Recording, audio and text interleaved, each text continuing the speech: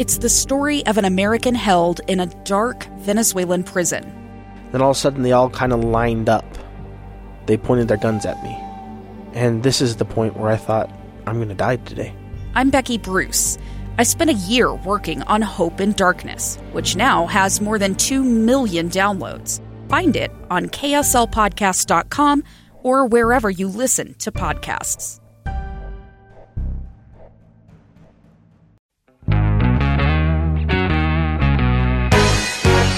Welcome in. It's Helmets Off. I'm Scott Mitchell, your host. Fun show today.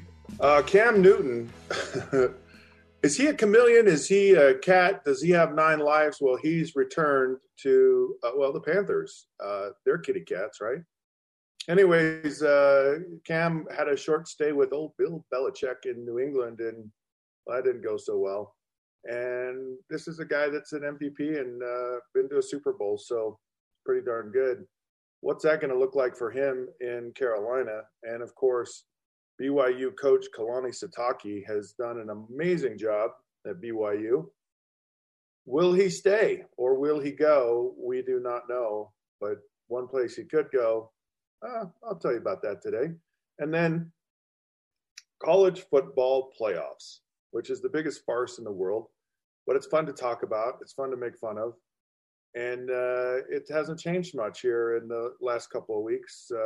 Still, you got your SEC schools and you got your Big Ten schools in the old top 4 there. That will change because guess what? They all play each other. I'm sorry. What am I thinking? The Pac-12 has a team in there. Oh, we kind of forget the Pac-12. Oregon is number 3. They play at Utah on Saturday. And then they probably will play Utah in a couple of weeks. Can they beat a really good team twice? Can Utah beat them? Who knows? Who knows what's going to happen? And that poor old Cincinnati. We'll talk about how they're never going to get there. All right, let's get started. First of all, thank you so much for joining. And, of course, been doing this a long time. Really like it. We appreciate you dialing us up and listening on in. Cam Newton, he is a blessed person. There's certain rules in professional football, and it's kind of when folks are done with you, they are done with you. And no matter how good you are, no matter how many years you might think you could play, it doesn't matter. The NFL is going to tell you what you're going to do and what you're not going to do. And, well, Cam Newton is it looked like was not going to play anymore. And quite frankly, it looked like, I don't know if he was, maybe as good as back in the old day. Here's the challenge with Cam Newton, okay? So he got picked up by the Carolina Panthers again, which never happens, by the way. It's so rare for a player. I mean, I don't know. I can't think of anyone off the top of my head. I'm sure it's happened, but I can't think of anyone who's done this. There's just no way. Because the team goes, we know who you are. We know what you are about, but we don't want it anymore. We've kind of been there, done that. We would rather give birth to a new player than resurrect the dead. So it's a shocking move just in that Cam Newton went there.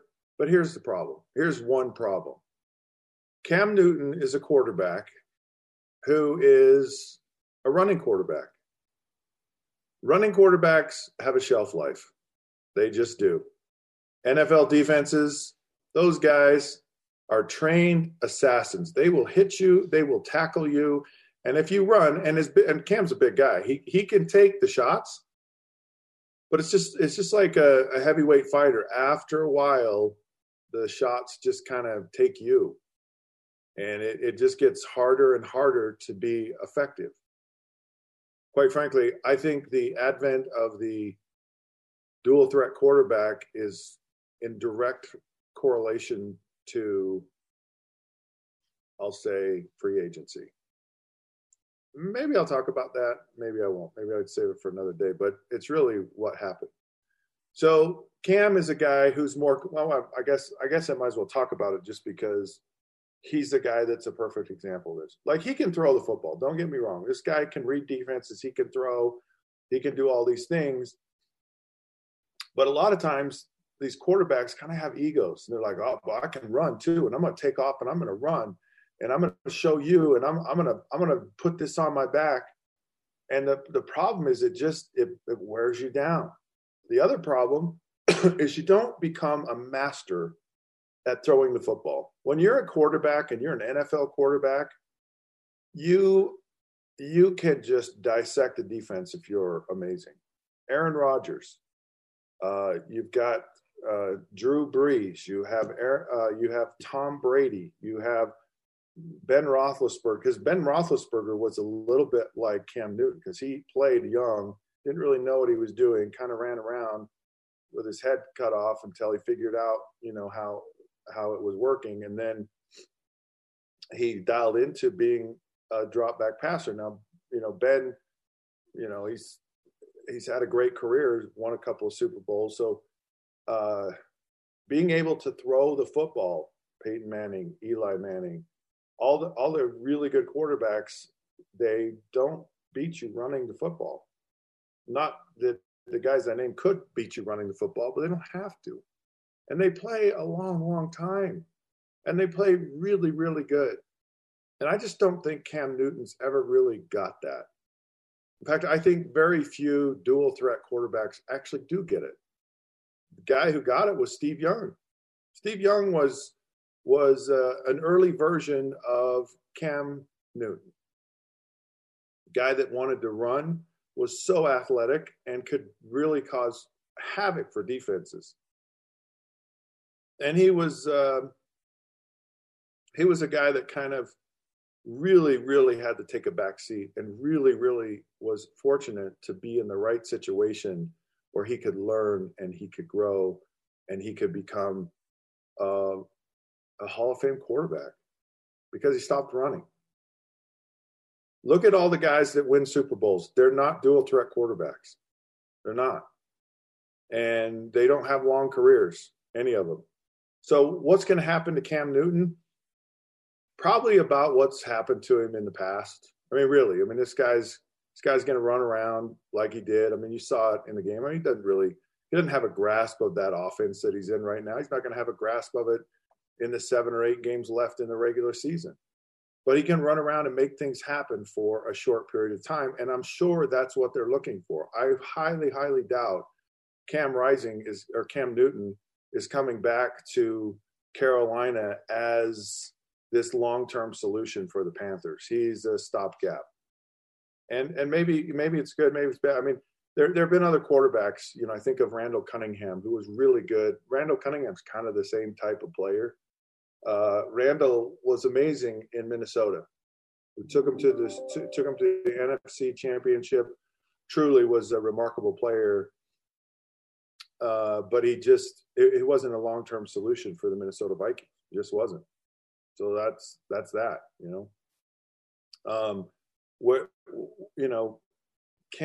Cam Newton could possibly take this team to the playoffs. He could, there could be some excitement here. Maybe it extends his career another 3 years or so, but it's not going to be long. It's not going to be long term just because physically I'm not sure he'll hold up. I mean, he was really, really banged up before. All right, we're going to take a break, but when we come back, Kalani Sitake could be a hot commodity on the college football coaching market if he chooses to do so. There are a lot of changes, a lot of vacancies, and probably more coming up. And I'll explain why all this is happening so quickly with the season still right in the thick of things. Hold on. 2 years ago, Americans watched in horror as a crisis unfolded at the Kabul airport. She was tear-gassed and beaten. Images of thousands desperate to escape Taliban oppression filled our news feeds. More than 80,000 Afghans made it to America. But the story didn't end there. It was very cold. There was no power, no heat. Who would help our newest neighbors? I'm Andrea Smartin. In Stranger Becomes Neighbor, you'll hear the stories of some remarkable refugees who left their homes and their dreams behind, only to start over from zero. Their only possession was 3 blankets. And you'll meet Americans who stepped up to help them. You want me to come when you deliver your baby. What can one person do? in the face of an international disaster decades in the making. That's Stranger Becomes Neighbor. Find us at kslpodcast.com. Follow us on Apple Podcasts or anywhere else you listen. Okay, folks, welcome back. It is Helmets Off. Scott Mitchell here, your host. And there's this thing happening in college football with football coaches, and a lot of big-time programs and a lot of programs in general have basically said, we're getting rid of a guy early. Clay Helton at USC, they just said, no. We're not going through this again. We need to find a guy. We need to salvage recruiting because that's what's really happening here. Recruiting is earlier. So you got all these commits, and all of a sudden they go, wait a minute, you fired your coach. I don't know what I'm going to do. And it's going to give schools time to hire a person and have enough time to get legitimate recruiting done, and potentially transfer portal, because that's a real thing now, candidates in line. And finding the right guy is so important, and getting out ahead of it is so important. You look at Mel Tucker and how, he left Colorado, who he kind of had, thought done a decent job with, went to Michigan State and really was a find, has been a gem, quite frankly, for them. So you want to find a guy early, and I don't know that there are a lot of them out there. But you look at a guy like Kalani Sitake, and he's a guy that could be highly valued. BYU is a tough place to recruit. He's the right person to be at BYU, and it's just a question of, is his career about being a great coach, or is his career about really being an influencer of people and young men? Because BYU for him is almost a community service, a church service type of situation, because there's probably some higher profile programs that would be very interested in Kalani. I think Washington would be amazing for him. I think USC, they wouldn't never do it. I think he'd be amazing at USC, but I don't think they would do it. Washington, however, would be an amazing spot for Kalani Sitake. There's a program that can have national relevance, deep pockets, a lot of tradition, great fan base, and you get an energized Washington fan base, and you really have something.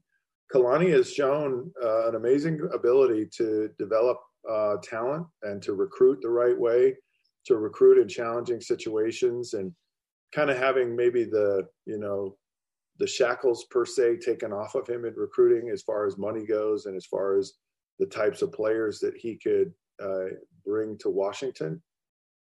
He could really do a lot, and probably in a quick order. And not only just that, as far as recruiting goes, but with the transfer portal now, there's a real opportunity to make a huge difference.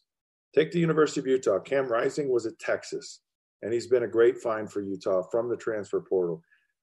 You've got several other players that have been good finds for schools. I mean, you've had Heisman Trophy winners from the transfer portal.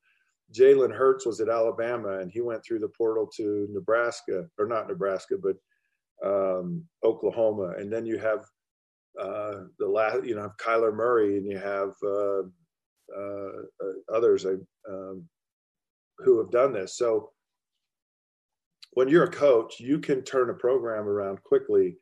And when you're a guy like Kalani, who's really developed an understanding of Pac-12 football, you can make a difference. And I'll tell you a place that wouldn't be a bad spot for Kalani. It wouldn't be there this year.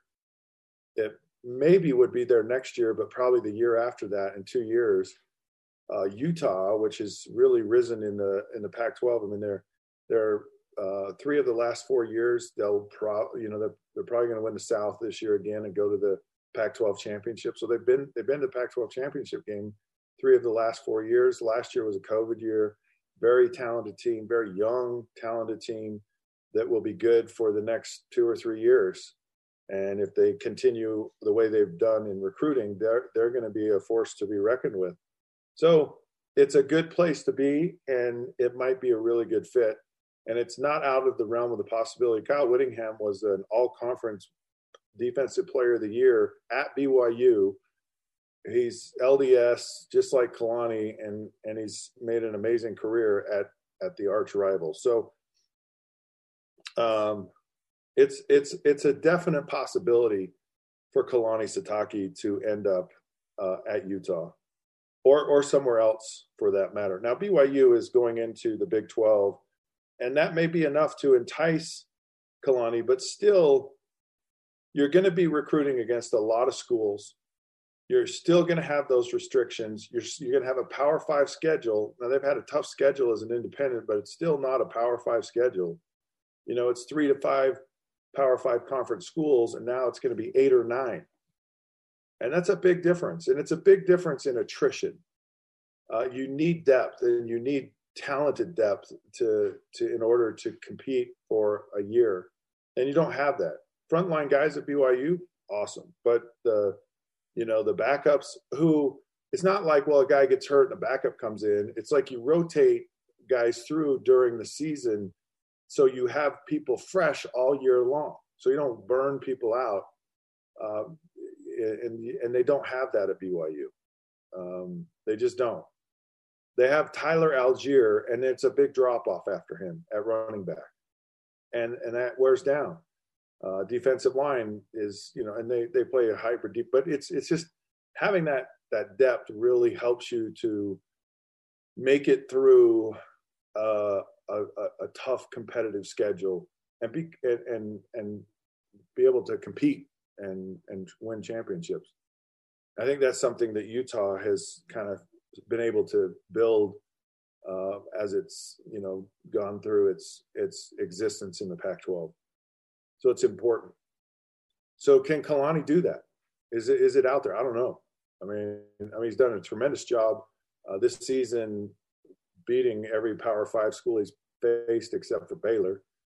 And then, of course, they have USC at the end of the year. And normally USC would be a tough team, but USC's dumpster fire right now. So regardless, he's done a remarkable job at BYU. He's won a lot, and I just think he's a guy that if he wants to go somewhere, he could. And it's just a question of whether he wants to. All right, we're going to take another break, talk about college football playoffs. Hey, folks, welcome back. Final segment of the day. It is the college football playoff area of boredom or whatever.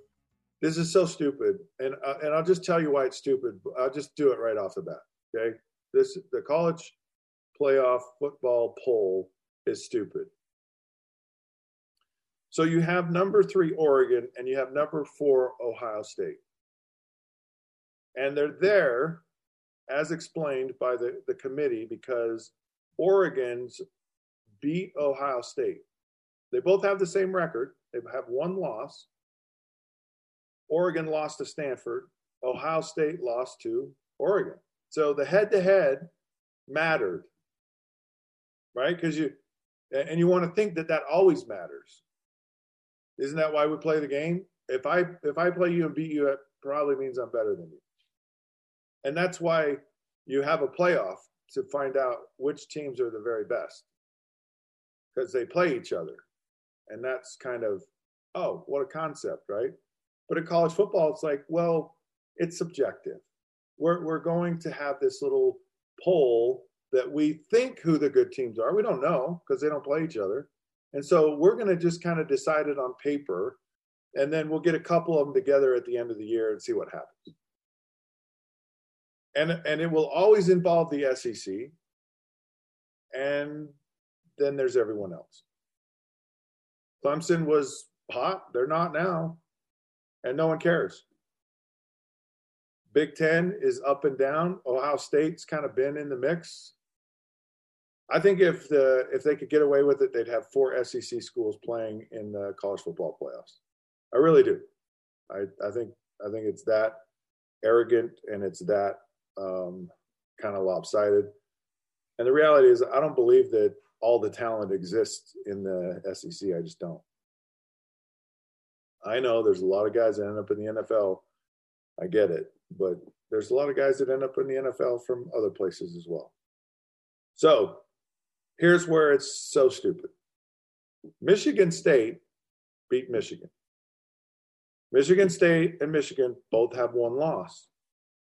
Michigan State lost to Purdue. Exactly the same thing that happened with Oregon and Ohio State. However, 2 spots down, or 3, because you have Cincinnati at number 5. So number 6 and number 7. Michigan is 6. Why? I don't know. They have the same loss record as Michigan State, and Michigan State beat them. What's the difference? And that's my whole point. This is subjective, and it never holds water. Whatever happened to? I challenge you, and we're gonna figure this out. We're gonna resolve this on the field. But no, they just go, yeah, but it's kind of different, but it's kind of the same, but it's, because this opponent and this time and that, but head to head is really important with Oregon and Ohio State, and it's stupid. Well, Michigan State this week plays Ohio State, and Michigan also plays Ohio State. So the Big Ten is going to cannibalize itself. Alabama, who's 2, Georgia, who is 1, they now are like, now where the disaster comes is if Alabama beats Georgia. But if Georgia beats Alabama, Alabama should be booted all the way to Greenbow, Alabama, and get on Bubba Gump shrimping boats with Forrest. Because they don't belong there. And they just want to put them there. But they just don't. This isn't their year. They just haven't had a great year. Plain and simple. Get them out. They're done. Oregon, who's number 3, plays Utah twice. Plays its rival, Oregon State, who's probably the second best team in the North in the Pac-12. They got a tough road. So this thing may look stagnant, may be like there's no change. So then what happens? And here's my point. Cincinnati's number 5. You could potentially have 2, 3, and 4, and you could potentially have 6 and 7 all lose another game before the season's over. And Cincinnati will still not get in the college football playoffs. Utah beats Oregon, they're out. Let's say Michigan State beats Ohio State. Ohio State's out. Let's say Michigan loses, and then Michigan's out. And then let's say Michigan State loses again, and then there's Cincinnati, and they won't put them in. They'll find, and there's really not a lot behind 7, 8, and 9 that's like of any value. It's like Wake Forest. I mean, maybe Wake Forest makes it into the college football playoffs, and I think the whole world would be up in arms about that. Wake Forest. So this whole subjective thing and it just doesn't hold water. But man, I'm telling you, the whole college football world could be turned upside down in a matter of 2 or 3 weeks. Or everyone could just keep winning and it won't change. But one thing will be certain. Cincinnati, poor old Cincinnati, who's now going to be a Power 5 team, going to the Big 12, they're going to be left out. And it's unfortunate because I'd like to see how they fared against at least one of these schools. They almost beat Georgia a year ago. All right, folks, Helmets Off is now off. You can find us on Facebook at the Helmets Off Podcast, Twitter at the Helmets Off Show. Of course, we're powered by KSLSports.com. Until then, we'll see you then.